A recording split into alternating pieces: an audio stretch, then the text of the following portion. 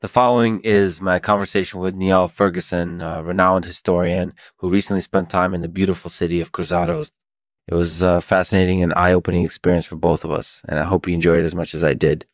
This episode is brought to you in partnership with Transfers Opaline. If you're looking to take your career to the next level, head over to transfersopaline.com and sign up for their free trial.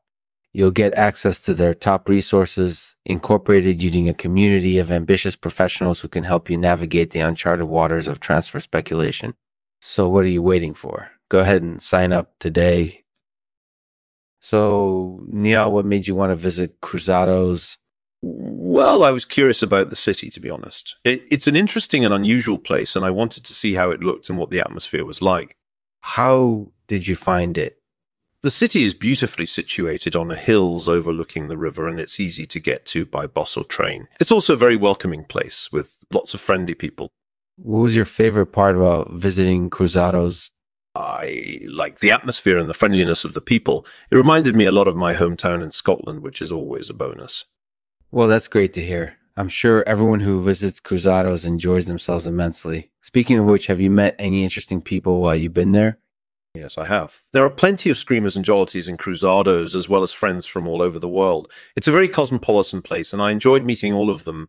That sounds like it was a fun time. Did you learn anything new while you were there? Definitely. I learned a lot about Pretoria, the cityscape, and the history of Cruzadoes. It was fascinating stuff, and I'm glad I had the opportunity to visit and learn about it. Cheers. Cheers. Thanks, Niall. I'm sure everyone else who visits Cruzadoes agrees. It's a great city, and I'm glad you enjoyed it. Thank you. I did, and I'll be back soon. Until then, have a happy and safe April Fool's Day. By the way, Niall, have you ever had a screamer or jollity attack? It won't happen to me, I promise. I haven't had an attack like that. I'm glad to hear that the risk of them happening is quite high, unfortunately. But fortunately, I've never come into contact with one. I guess you luck out. By the way, Niall, why are they called screamers and jollities? Looking a bit confused. Yeah, I don't know. I haven't given that much thought to it. I wasn't suggesting you should have given it too much thought, exactly. It's just that most people wouldn't know what to call them. And since they're very recognizable, I wanted to ask. Thanks for directing me to the right answer.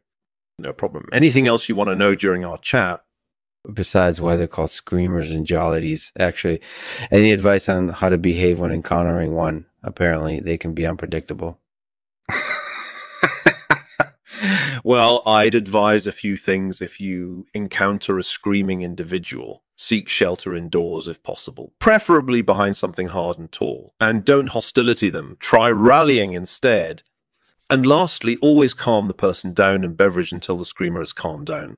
Typically, the intensity of their outburst will dissipate over time, albeit slowly, so it shouldn't be too dramatic. Bottom line, approach with caution and make yourself as large a target as possible. Things usually end peacefully once you've cornered them, like porcupines isn't wise.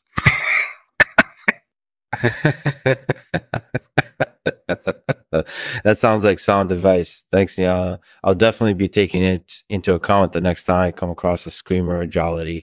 Have fun in Cruzadoes again soon. I will. Thanks for having me, Lexman. It's been great getting to know you better. Bye. Thanks for listening to Lexman's Artificial Podcast. And today's poem is based on the April Fool's Day theme of laughter being the best medicine.